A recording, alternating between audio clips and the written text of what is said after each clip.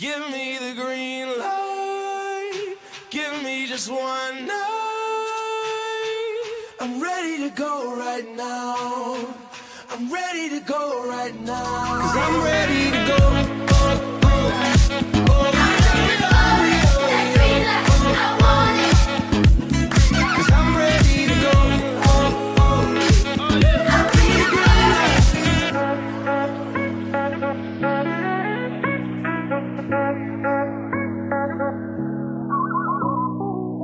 Welcome, everybody, to episode 72 of the Greenlight Podcast. POC and Man Bun E. Frage back at it, baby, with the Manny. It's the Euro flow. I got too much. I got Kyle Guy freshman year Virginia vibes going right now.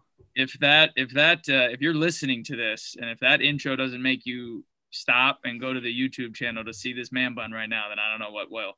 All right, let's jump in, man. We got a loaded episode. We got a lot to get through. Starting off with a not fun topic at all. Greg McDermott, Creighton head men's basketball coach, made I think what I'm so confused about more than anything is that it's not a saying at all. Like, it's so confusing why that would come out. It's almost like a disturbingly bad Freudian slip.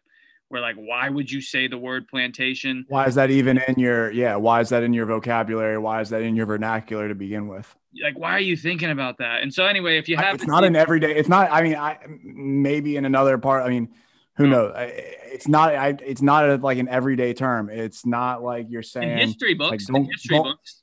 That's about it. And I mean, it's different. Like, don't quit your day job or whatever that, like those simple, like things like that, like not, I mean, so anyway, if you've been living under a rock, McDermott made a statement after a loss a week or so ago at this point, maybe 2 weeks, that he can't have anyone running off the plantation or leaving the plantation, which, listen, I don't think you need Ian and myself to explain why that's not an okay thing to say for all of the obvious reasons. It isn't.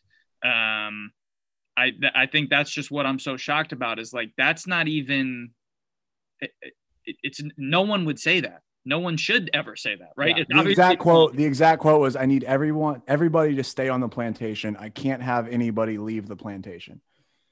Using a term evocative of slavery in the antebellum South. That's like, I mean, I don't want to try and like put words in his mouth. He obviously chose those words, but like, especially saying I can't have anybody leave the plantation is even more. So it's like, I'm running the plantation. Like, you guys got to stay with me. Like, I just don't know how in 2021, that's just whatever. It's the same. Immediately, the first thing I thought back to was John Beilein with the Cavs and saying, playing like a bunch of thugs, and then trying to at least like Greg McDermott at least didn't hide from this. Like John Beilein saying, I meant to say slugs and I said thugs, which just clearly is not true. I don't know. I just don't know why that's in your vocabulary, or like why you're even thinking that. All right. So, and so now, as of, I think literally today, earlier this afternoon, he has been reinstated. McDermott. So he took a 5-day suspension? Maybe. I believe so. And he didn't coach this weekend. I know Zagorowski came out. They won 90. They killed Butler on Saturday, 93-73. Their assistant, it was Alan Hughes was coaching. But it says athletic director Brad Rasmussen and the university president had discussions with players and their parents, former players, as well as recruits, as other stakeholders.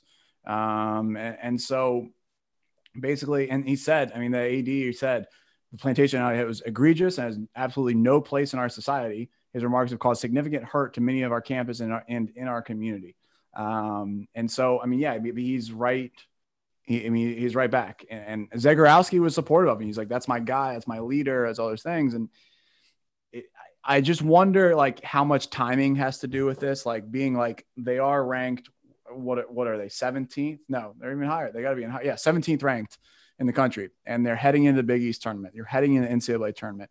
Obviously, anything more than like what just happened, I think could really rock the boat. Could really hurt obviously anything. And I feel like I'm not saying that he needed to be punished more. I'm not saying he needed to be punished less, but it did seem just like, okay, we're going to try and get through this the rest of the season. If anything more needs to be done, we'll handle it after the season. That was the impression that I kind of got. Yeah, it's interesting. I don't even know if we want to go down this route.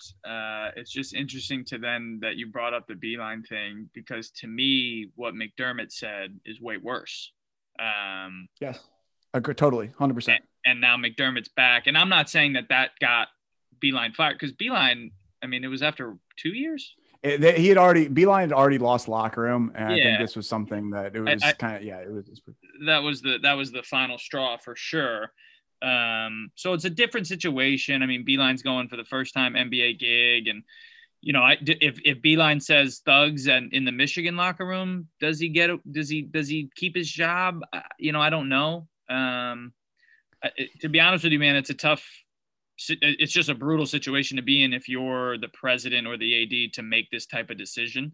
I thought the players had a good response to it in terms of like coming out and saying that obviously, yes, this really bothered them. But again, like, we don't know what's being said in that locker room and like how the players are really responding and if they want it back.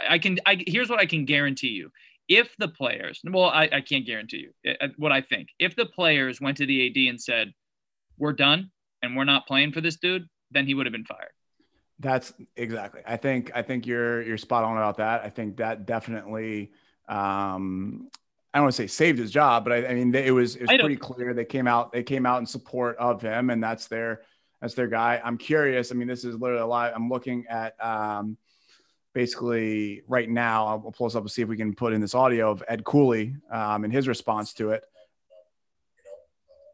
There's happened words that I'm pretty sure he feels really, really bad about. I'm pretty sure Creighton will do the right thing, and he'll do the right thing to try to rectify a tough situation. Good luck to his kids. I feel for him and his program. I feel for his family. Very, very tough situation that, he's going through. And, I just pray that he can get through this okay. So I thought that was interesting, because he's not diminishing like what was done. He was basically like, my takeaway from that was, yeah, there's probably going to be consequences. There should be. He's got to get through them. And it's like, if it's completely broken things up, I mean, it's tough. I think he probably knows Greg McDermott as a person. Yeah. He's probably like, he probably doesn't think he's a racist person, but I think that from my viewpoint of that Cooley thinks, he's like, yeah, there should be some repercussions, which there were. And I think it's interesting to see Twitter, and you've got obviously Jamel Hill, and things like, wait, who uses, and that's the common thing I've seen is like, who even uses that term? Like, is that a term that's used in everyday life? It's like, why would that even be in your vocabulary to begin with? But I do think it seems like, I don't know. The one thing will be really interesting is if Creighton makes a big run. Yeah, I'm happy with that. I mean, I think he didn't say like, he didn't outright demand, hey, he needs to be suspended. He doesn't, but he's like, yeah, that's tough. Like, it's a really, it's a thing. It should not have happened. I think, and look, we don't want to go down a rabbit hole here now with like cancel culture, but I do think we've kind of gotten away from, as a society, the fact that two things can be true. Like, McDermott can be, and I'm not saying one way or the other, but I'm saying McDermott can be a really good person who made just an egregious, awful, dumb, ignorant mistake. Both of those things can be true, but neither of them can be true too, right? Like, he could be a horrible guy. I don't know him. You know what I'm saying? I have no idea. Yeah. But I think we've gotten away from that point. It's just like black and white, right? Like, he's horrible. He needs to be fired. That's it. Get rid of him. And maybe, yeah, I don't know, man. I don't know. It's interesting. Whatever the players want. Yeah. And that's what's so weird. And the last thing I'll say on this, and we brought about, is like Greg Marshall, and how most people, and this is obviously a different scenario, but like players were like, yeah, you know what? Like, this wasn't right. He was abusing players. You heard this. Yep. And as much as like you look at, and I think the best example of that was Ron Baker. And he was saying, this man that is like responsible for my career, is like helped build me as a basketball player, like separate. And it's, you know what, like he did things that were wrong, and I had to like get past that. and be like, you know what, like for the betterment of anyone to come after me, for all the people that went through that stuff, he didn't have to. I'll speak out about it, which I know is tough to do.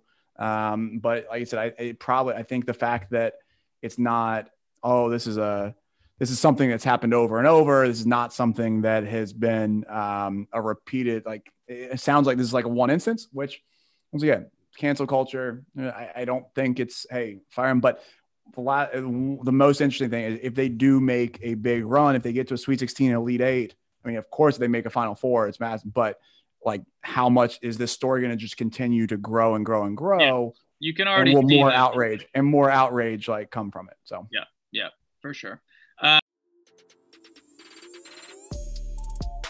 Hey, hoopheads, we all hate ankle sprains, and they happen way too often.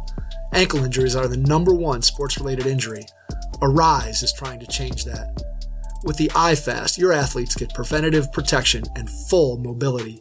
Athletes no longer need to wear bulky braces that limit performance and give mediocre protection. Anyone playing sports should be using these products. Keep your athletes in the game. Don't wait for them to get hurt to take action. Visit www.arise.com, spelled ARYSE, and use the code HOOPHEADS to get 20% off the future of performance. That's ARYSE.com with promo code HOOPHEADS to get 20% off. All right, man. You lead the way with JMU. They got hosed. I mean, we left off last episode talking about how great of a job that Mark Byington has done in his first year from Georgia Southern. Literally turned them around. They were predicted 9th, so second to last in the CAA. They won the regular season, which a program that for the past 5 years had been, I don't think even gotten close to the top half of the league. So turn them around. They had a really, really unfortunate injury. Matt Lewis, their best player, senior, I think top 5 all-time leading scorer at the school, tore his ACL a couple weeks ago.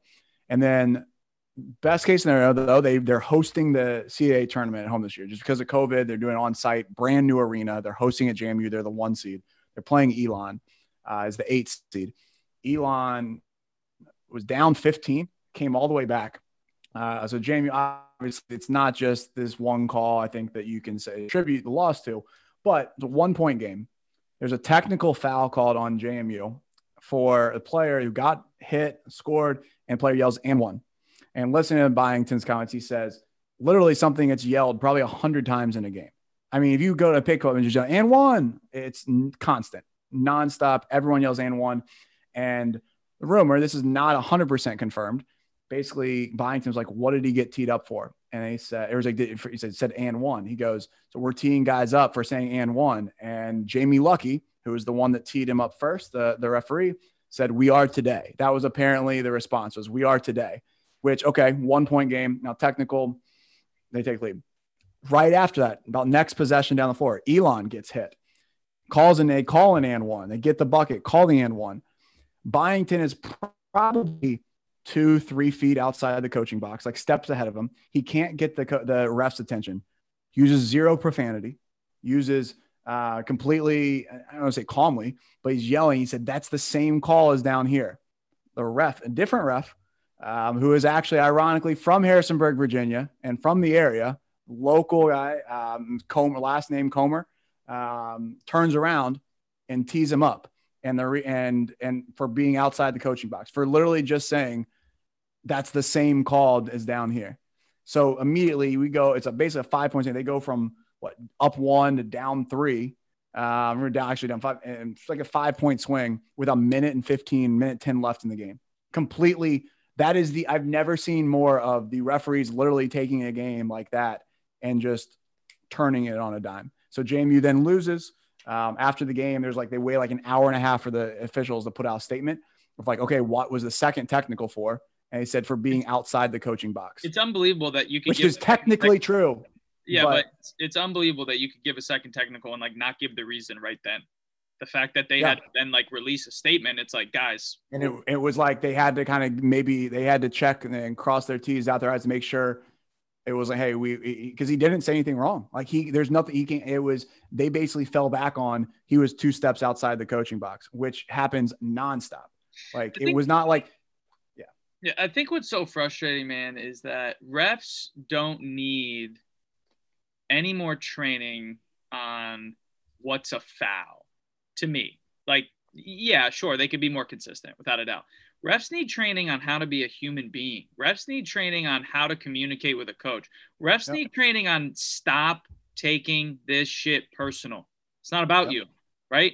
Refs need training on how to get yelled at and still not react. And this is like, coaches have things that are in their toolkit and what they do to get their team going. And part of that is working the officials. That's why working the officials is an actual term. The officials working the game is not a thing, right? Like, and exactly what you said, that's a perfect example of a ref inserting themselves into the game and literally, I mean, I don't know, anything could happen, but probably fundamentally changing the outcome of that game, right? I mean, I think it's unbelievable. It's unbelievable. Yeah. It just, and their statement, the exact statement from the CAA commissioner, Joe D'Antonio, on the foul called. After consultation with the officiating crew, the conference learned that the technical foul was called because the head coach was outside of the coach's box while arguing a call. Well, the call happened on the complete other end of the floor under the basket. So the closest ref to him wasn't even at the scorer's table. So for him to communicate, he, instead of just yelling and shouting, he steps like 2-3 feet and just says, that's the same call. And they turn around and call that, which happens literally every single game on every single play. Well, first of all, I don't even know if we've yelled at the refs enough for calling a technical on an and one. Like you said, I mean, like that you can't do that. People, we say and one the whole game. So you just can't, you fundamentally can't do that. And it's one thing is like you said, and one, if you flex and look over them, like that's one thing. But literally the guy just one, and then like swore at somebody or, fine. But come on. And so the last thing I'll note on this, actually, 2 things. One, the referee that gave Jamie Lucky, that gave the one for calling and one, it's the only referee to give Tony Bennett a technical in his 11 years at Virginia. He's received 1 technical. It was from Jamie Lucky. So same ref. What did Bennett do? Wow, that's amazing. And apparently he ran to like mid-court. And same thing out of the coaching box, except Bennett ran to like mid-court, took his jacket off and was like yelling for a foul. And then 2, and there's also no video evidence of it. Apparently it's been wiped from the internet. So Tony Bennett is a saint and it will stay that way. But 2, the interesting thing, which is actually, I think is even more of this, JMU for a long, they were, I would say a founding member of the CAA, but when the CAA was VCU, ODU, George Mason, strong conference, JMU was always part of it. They were in the lower end, but now the conference looks a lot different, and they've been trying to leave for years because they want to go FBS football. They have a strong powerhouse football program, and this clearly is, not saying that this is like a backbreaker. They're looking for somewhere to go. That's been the holdup, but this is just, it's almost one of those things people are kind of insinuating. It's like, is the CAA office like telling the refs to swing this game to screw JMU because they know they're on their way out or trying to leave and they don't want them CAA champions? Let's go down a conspiracy hole. I'm all here for that type of conspiracy any day we want to talk, but it is, I mean, I'm not going to look that deep into it, but it's honestly one of those things. Like, why else? I've never, ever seen, and especially in a conference tournament game where the 1 seed, where normally you would think is the opposite. You want your top team to be your best team going to NCAA tournament, so you have the best chance at winning a game. Usually you don't want your 8 seed beating your 1 seed in the quarterfinals of the conference tournament. I mean, that's personally, if you look at it that way, I think if the conference, of anything, they would want their 1 seed. So it is very, very odd, and just all the different things that line up. The second referee being from Harrisonburg and having a bad reputation as it is, the first ref already being a guy that like is teeing up people for ridiculous things. And then the fact that JMU's been trying to leave the conference. And then I feel bad for JMU, and that's why I'm repping them today. Hopefully, I don't think, because the NIT is not as big this year, I don't think they're going to be able to get in, which sucks. But once again, I mean, Byington, I think, is best decision that in terms of a head coach hire, I think it was probably honestly, if you look at last year's hires of anybody, there weren't a ton. I would easily say I think it's probably the best hire in college basketball if you could just look on a macro level. I mean, yeah, no one else has taken their team from predicted like second to last and to literally first place just like that. So yeah, give him his roses. Yep. No doubt. All right, let's switch gears to the University of Arizona, the players program. Well, we finally know what the NCAA has actually alleged Arizona of doing, so that's good. Two interesting points here. So it's unbelievable the fact that this is falling on two assistant coaches, Book Richardson and Mark Phelps. But so some of the infractions are unethical recruiting conduct, unethical conduct by Richardson for accepting bribes, unethical conduct by Phelps for asking a UA player to delete texts, and then head coach responsibility for Sean Miller for not demonstrating he promoted compliance, which I thought went away back in the UConn days when that whole. And then again, this last bullet point: lack of institutional control against Arizona for the actions of the men's basketball and swimming programs. The swim program is accused of 2 level 2 violations. I mean, what the hell is the swimming program doing? So with how much does it suck if you are, I mean, not to paint it like, but like if you're like the program and it's like all these things get uncovered just because like the basketball coach, like you maybe like they're diving deep in these investigations in the school. Nice. And it's just like, nice. It's crazy. I mean, it's like because Sean Miller is running literally a players program. And it's like, all right, well, we got to wipe everything clean. It's like, oh, well, now these little things come out about swimming and diving. I know. But okay, so this part was super interesting though. And what's not in there is anything related to the DeAndre Ayton stuff and the $100,000 and the federal wiretap and the FBI, which got Book Richardson arrested. So what? After all this time, 0 sense. This guy got fired, chastised, and he got crushed. I mean, lost his career. Now he's, I'm not saying lost his career, but he's in New York City coaching the Gauchos. It's like, what are we doing? Yeah, I mean, it's really unbelievable. I think the one thing that's interesting about Mark Phelps, it says accused of providing an impermissible $500 loan to an Arizona player, instructing a then men's basketball player to delete a text message related to an NCAA violation, and knowingly providing false or misleading information to the institution and NCAA enforcement staff, and directing an Arizona player to assist in the recruiting of 2 potential recruits. Yeah.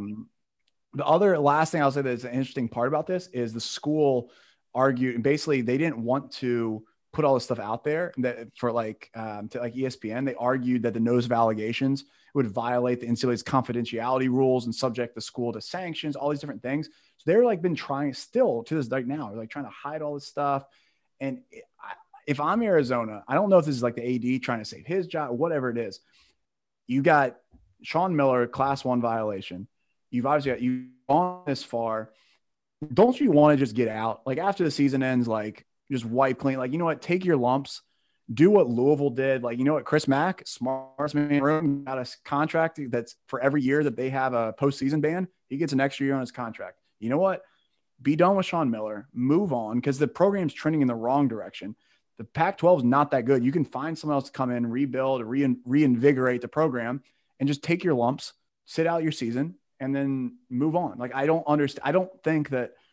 I mean, Sean Miller still doesn't. He doesn't have a Final Four at Arizona, anyways, does he?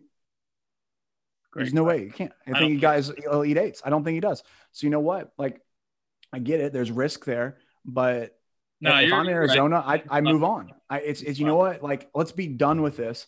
Let's stop lingering, because it's never, that cloud will always be there. And at least Louisville now, like, there's a new air about the program. Like Chris Mack, it's like, no doubt. It's different. It's now they still had the postseason bans. They still have stuff looming or whatever, but it's, you know what?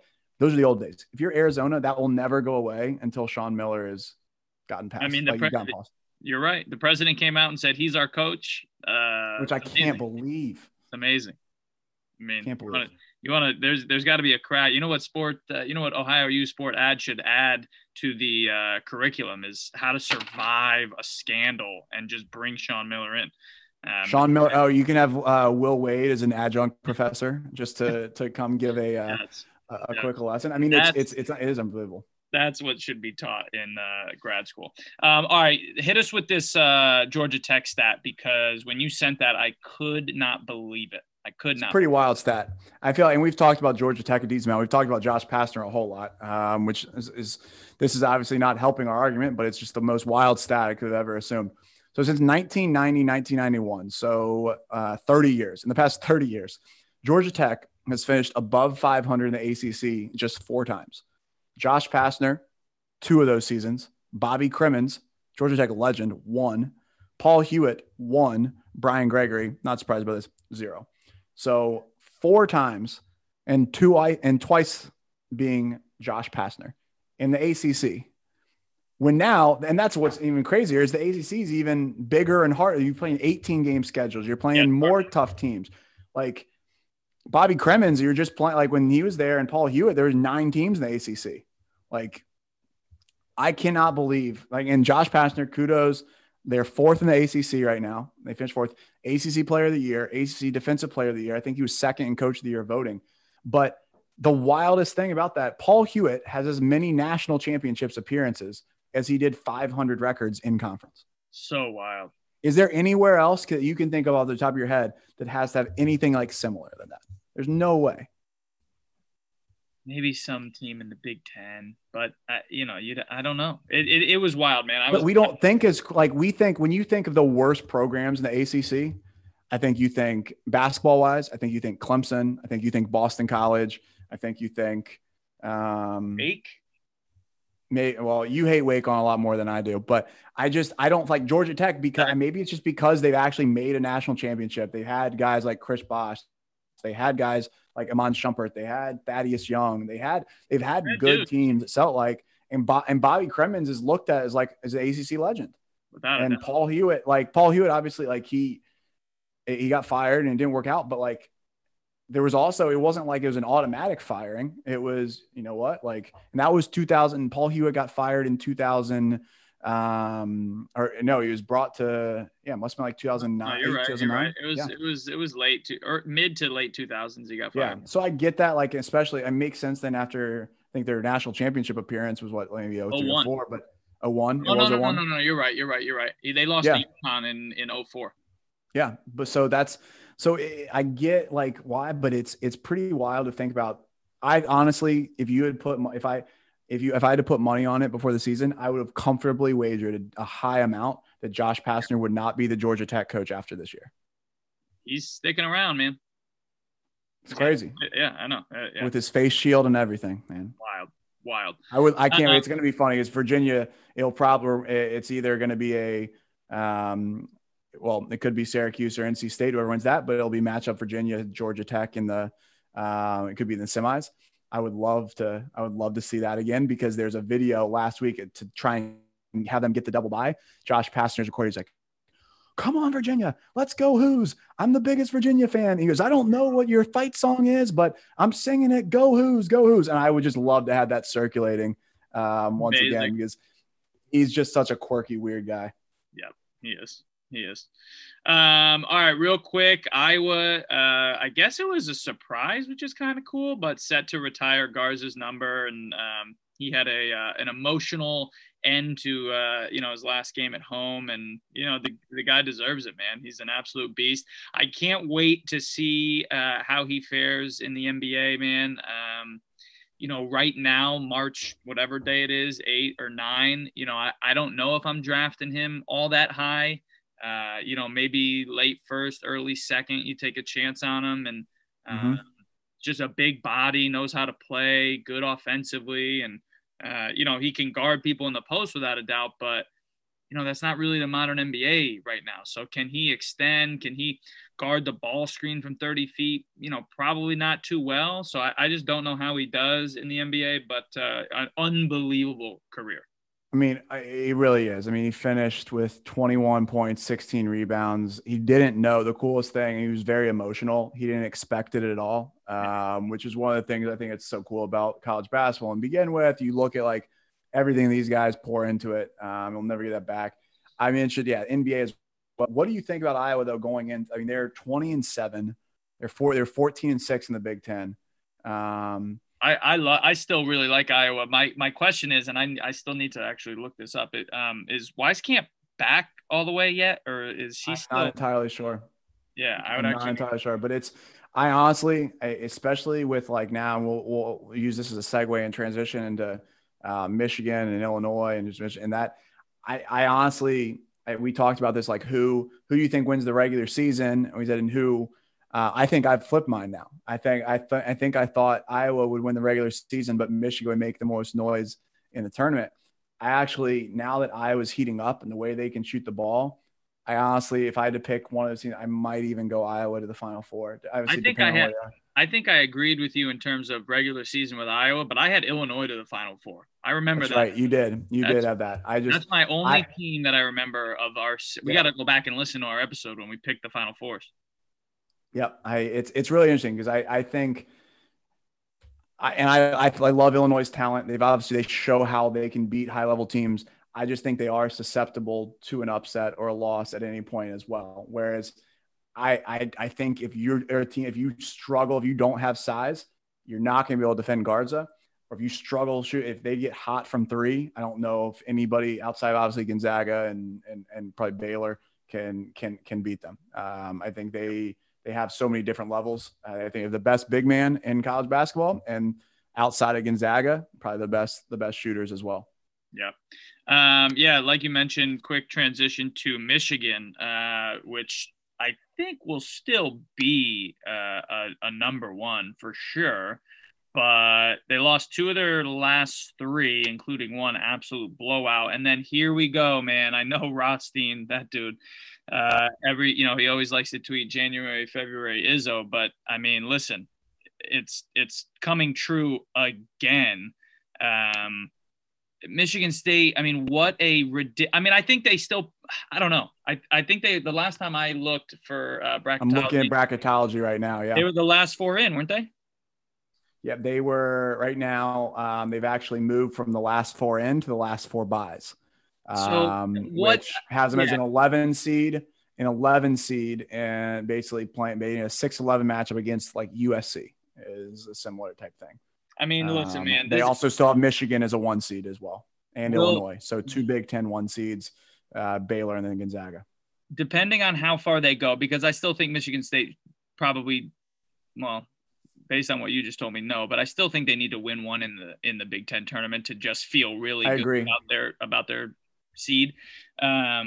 But depending on how far they go, like if Michigan State messes around and goes to the Sweet 16, I mean, will this go down as like Izzo's like greatest coaching performance? Because they were dead to rights in January, man. I mean, I watched them. I remember it was the same day as the Duke North Carolina game. I forget exactly who they were playing. Nebraska, after Nebraska hadn't played for like 3 weeks. I'm watching them, and they look like one of the most abysmal offensive teams I'd ever seen. Like they would stand there, didn't know what to do with the ball, and Hauser wasn't involved. A lot of these guys weren't doing much. I was so confused. Like, how was this team slated to be this good? But they've turned around. Now they play their first game. They play Maryland, 11:30 on Thursday in the Big Ten tournament. Maryland now is like, after dropping a couple losses, Maryland is creeping towards like bubble status almost. I think they'll still be fine, but like they lost to Penn State and to Northwestern this week. If Michigan State's got all the positive momentum, Maryland's got all the and going the reverse way. And then if Michigan State wins that, they match up against Michigan on Friday. And who knows? That would be a blood. It sets up pretty well for them, because if you beat Maryland, I think if they beat Maryland, they get in for sure. If you beat Michigan, then it's like, watch out. This team could actually maybe like really make some noise. Yeah. No doubt. All right, really quick before we talk about our former home Brooklyn Nets, Villanova quickly has gone from, a Final Four contender to who knows what happens with them. I don't know if they're the favorite anymore to win the Big East conference tournament, but obviously Colin Gillespie is out for the season, torn ACL, which is brutal. And then Moore, I think it's still unknown in terms of how severe the ankle injury is. They're just calling it a severe ankle injury, which is never a good sign. So I don't know, man. Villanova could be bounced early, which is really no fault. It sucks. Yeah, it sucks for Gillespie, because he's the type of guy, like, he's been there, 4 years. He's been like the heart and soul of the team. Right now, bracketology still has him as a 3 seed. And in Baylor's region, honestly, with I can see them. I think like they're still probably potentially like they're probably still a Sweet 16 team, maybe. Like it's just that second game. Like, I don't think they're. Yeah. I think they're too disciplined to get upset in the first round, and they're too high. Like they put too much work in to drop any lower than like a 4. But I do worry like you could get a tough like if they're a 3 seed and you've got to play. Well, say they drop to a 4 seed, say they don't do well in the tournament, and then you've got a 5 matchup that could be like a Florida State, or you've got a 5 matchup that could be Creighton, obviously, Colorado, even Virginia is probably a 4-5 line. Dude, you just got me so excited for the tournament though, because we didn't even get to do it. We didn't get to fill out crazy. Our brackets. It's and that's the thing. It's like, so it's, if they get the right, I have a hard time now, depending on what seed. I feel better if they stay as a 3. But I have a hard time believing you take that point guard away. That's so critical, especially with what they do. You want to space the floor out. I'm never going to doubt Jay Wright. But also, once again, what was the year in between their national championships? Did they lose second round? They won 17. I don't remember. I feel like they didn't make a Sweet 16 the year after. And I feel like that's that thing. It's either you lose first weekend or they win a national title. They lose first weekend, they win a national title. That's why I think if I felt comfortable on saying one thing, I think I would probably put money. They win their first game and then NCAA tournament, they bow out maybe in the second round. But I don't know. I love Jay Wright. Really, it's ironic. Their defense hasn't been as good. They're 55th in defensive efficiency, 7th in offensive efficiency. I think that offense definitely takes a hit. And I don't know if their defense is good enough to keep them in games. Yeah, dude, you're spot on. So 2015, they were the 1 seed. They lost in the second round, the third round technically, to NC State. 2017, 1 seed. They lose in the second round to Wisconsin. 2018, win the championship. 2019, they lose to Purdue in the second round, and then obviously 2020, we don't know. But you're right. They either lose in the second or at least in the last 5 years. It's either or. I mean, I'd take that. I'd take that. I don't care about the Sweet 16 banners. You give me a couple national titles. But I mean, we've talked about it a million times. It just goes to show you like how insane the tournament is and why it's the best thing in the world. Last thing I'll say on this, the biggest stat I think that jumps out to me about looking in there right now, Villanova is 3rd in the country in turnover percentage. 2nd in like getting the ball. So when they take care of the ball, that's like, if you take out Gillespie, that's is like that. There's no way I feel like you can hold that level of sustainability of taking care of the ball. When the ball's in his hands so much to begin with, I think that takes a dip, and then your offensive efficiency probably takes a dip. You got to make up for it somewhere. I don't know. I mean, their defense, they really isn't as great. They're 252nd in effective field goal percentage. So unless they start clamping down, you gotta compensate somewhere. Yeah, no doubt. All right, last thing before we give a little brief preview for some conference tournaments is Blake Griffin. The running joke is he hasn't dunked since 2019. Wild. I think he's going to be fantastic with the Nets. I think that's exactly what they needed. I think it's the last piece that they needed. I got to Google the actual deal, but I know that they didn't break the bank for him, obviously. So I love it, man. I think, maybe they did break the bank. No, it's official. I believe it's official as of yesterday. No, I know, but I'm trying to look up the buyout. I'm trying to look up the actual deal that he signed. Oh, gotcha. I think it was, it wasn't I don't think it was the minimum. I think it was maybe it was, but I could be wrong. I know that Brooklyn has a mid-level exception because of the Spencer Dinwiddie injury. But I think the most interesting thing for me about this, I think the biggest thing they needed help was like post up, like, because at the end of the day, you can't be wasting, obviously DeAndre Jordan has not been very good defensively. They've been trying out Nick Claxton a little bit. They need post defense. I think against their 2 biggest matchups, you would think would be Milwaukee and Giannis, and Lakers and AD. You can't have Kevin Durant spending all of his energy trying to guard Giannis.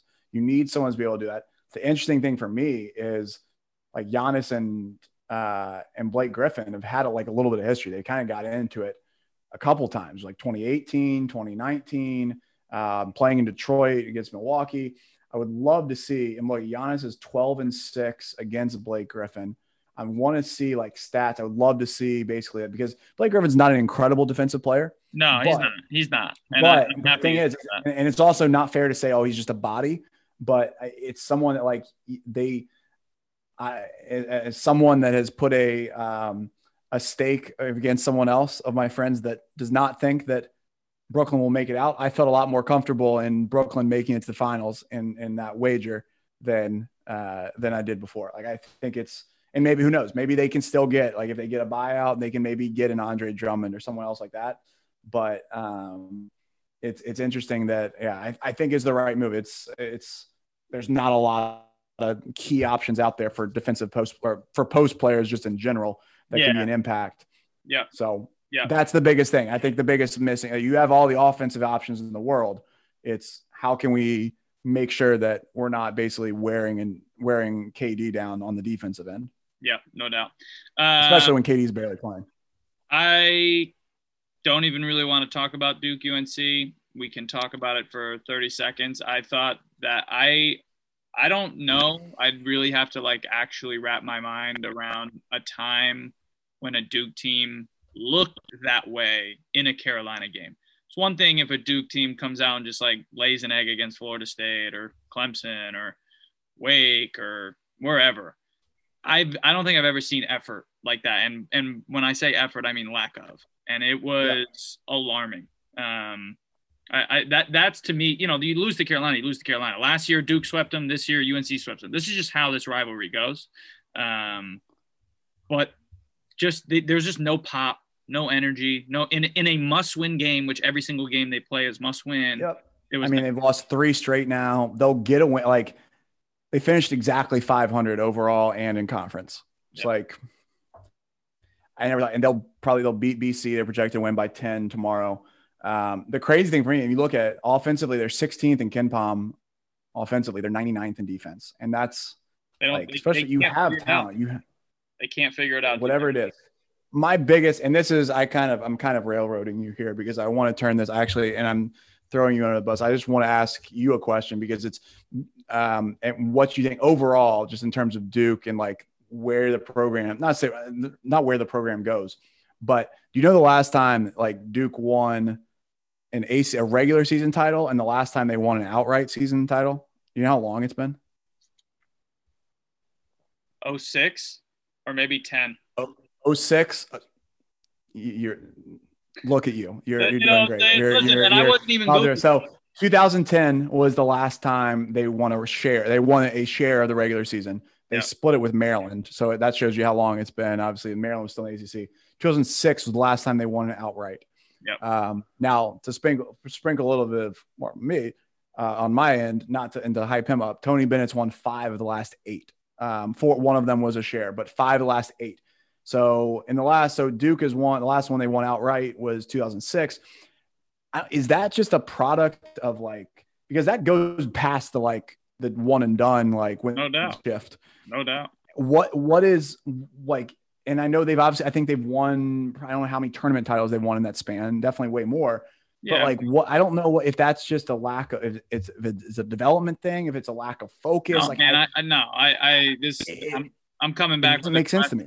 Yeah, I'm coming back with just a Duke answer. It's the spoils of the riches. I mean, the guy won like 10 of 12 ACC tournaments and regular season tournament from like 96 to 06. Yeah, 97 to 97, 98, 99, 2000, 2001.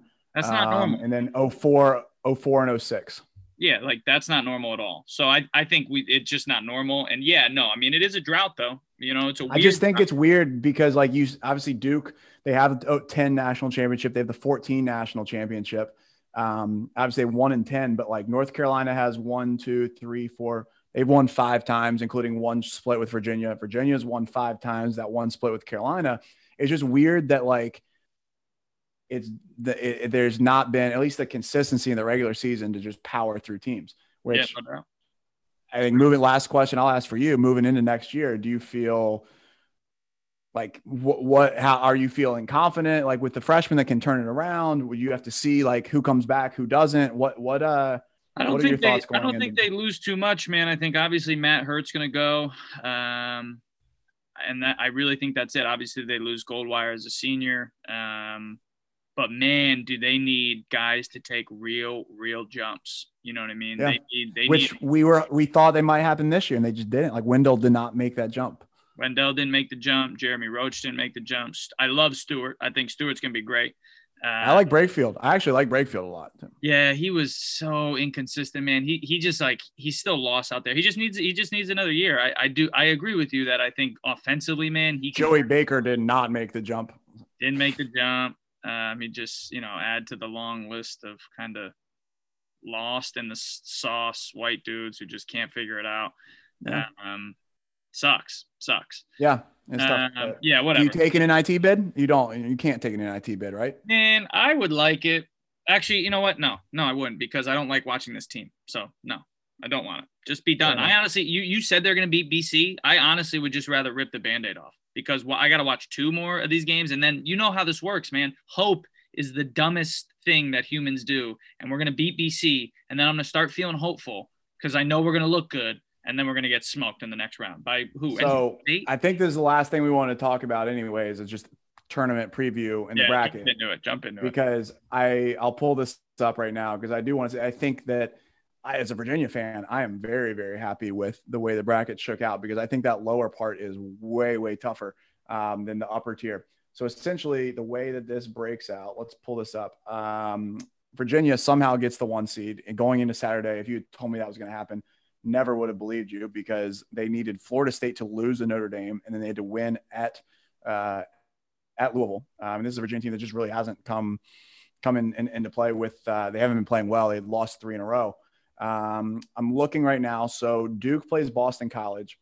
The winner of that game then plays. Let's see. So Duke Boston College is the 10-15. Then they would play Louisville. How do you feel about playing Louisville? Not good. Not good. Okay. Playing anybody. If they beat Louisville, then they would have to play Florida State, which it's over. It's tough. It's over.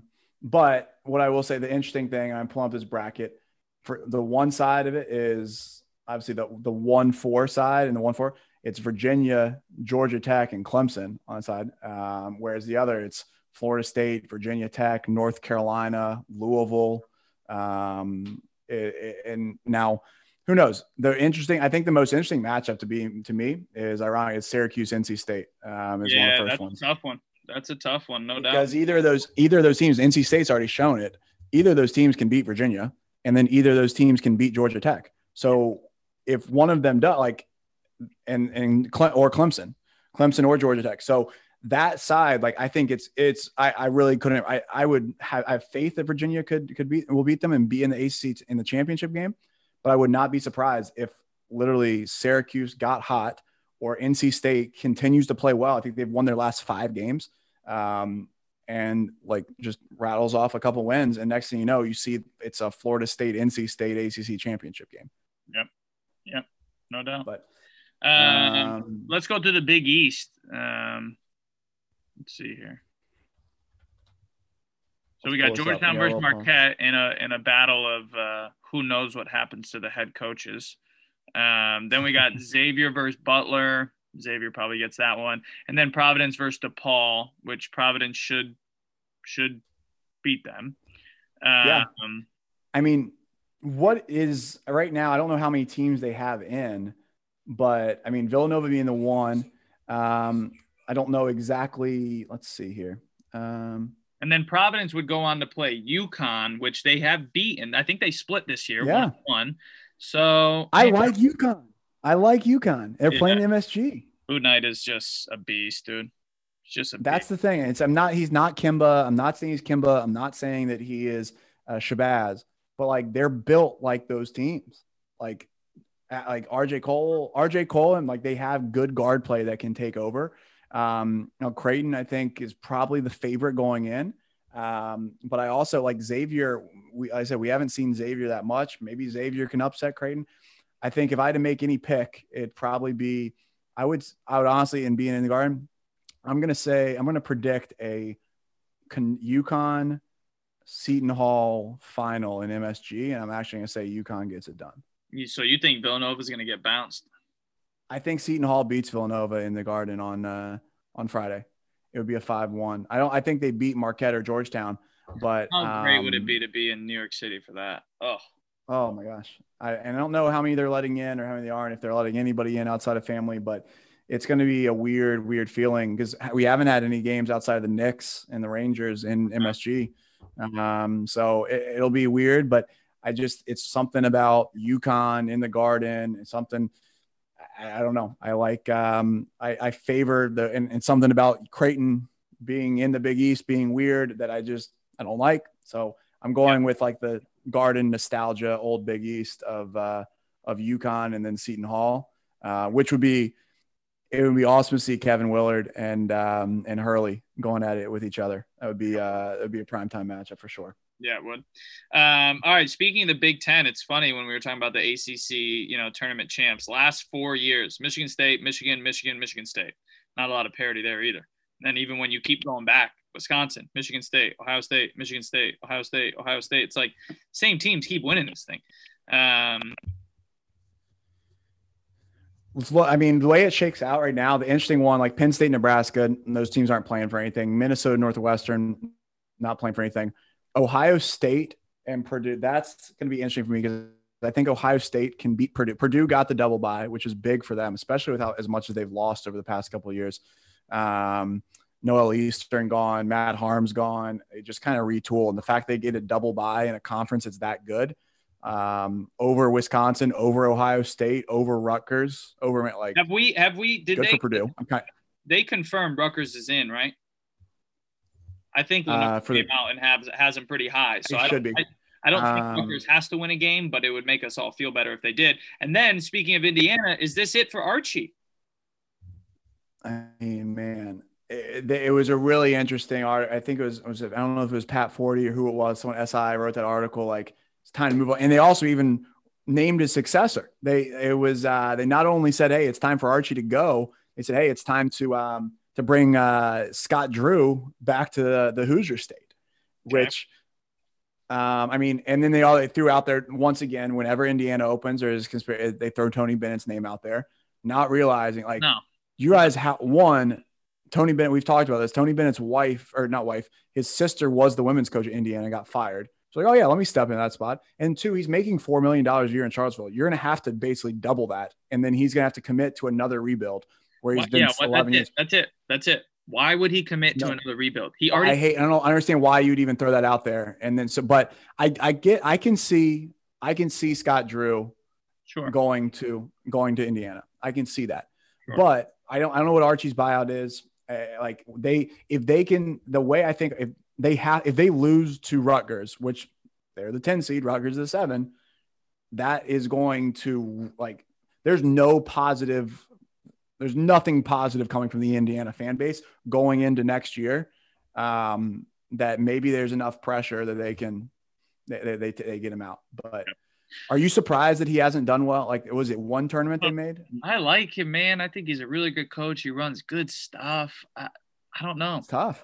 It's a short leash. I know with everybody, but I think the biggest thing that hurt him of all, obviously last year, they probably would have made the tournament last year, but having as big as Romeo Langford was, that big of a recruit and not really getting anything out of that, a team and he's recruited well. Trace Jackson Davis was like a top 30 local guy. Romeo was a top 20, top 10 in a guy from Indiana. They have local talent. He's kept in house. He's done everything that everyone says they want.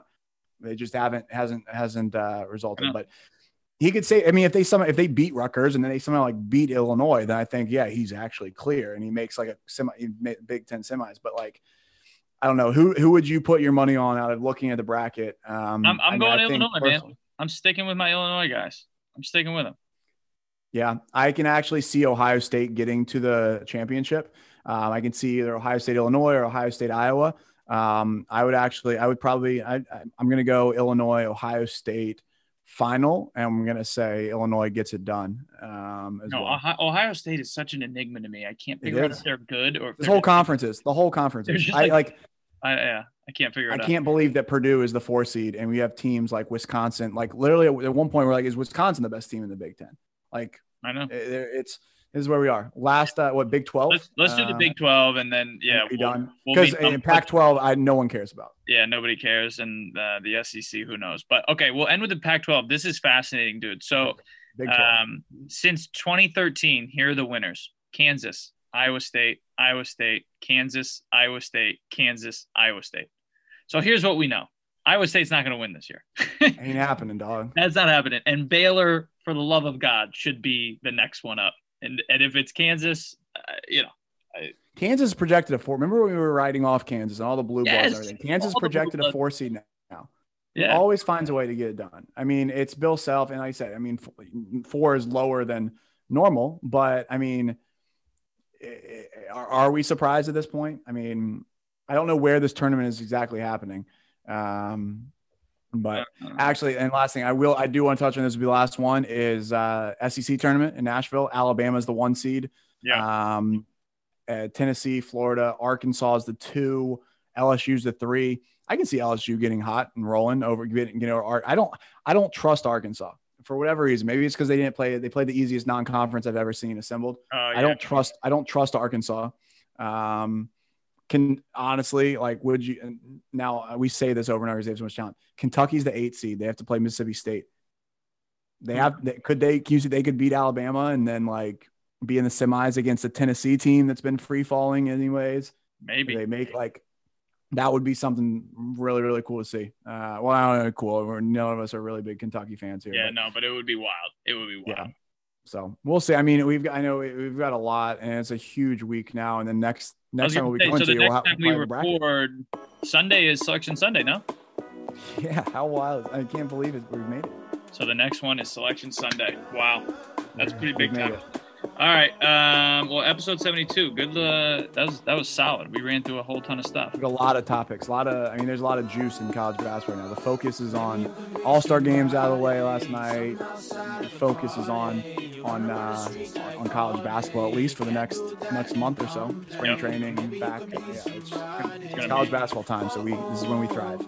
College basketball time, baby. All right, we will talk with you guys this Sunday. Until then, keep the ball bouncing. Lately, I've been feeling like this what I've been working towards. If you ain't trying to be the boss, and tell me what you working for. Certain doors were closed, but now they opening up. Celebrating with some shots, maybe poke on a cup. Pulls, lust, rust, souls up next, and I got this. Crazy like Britney and the love so toxic. Got a wall up, I'm trying to infiltrate a conscience. Taking 12 shots like where the cops is. Come on.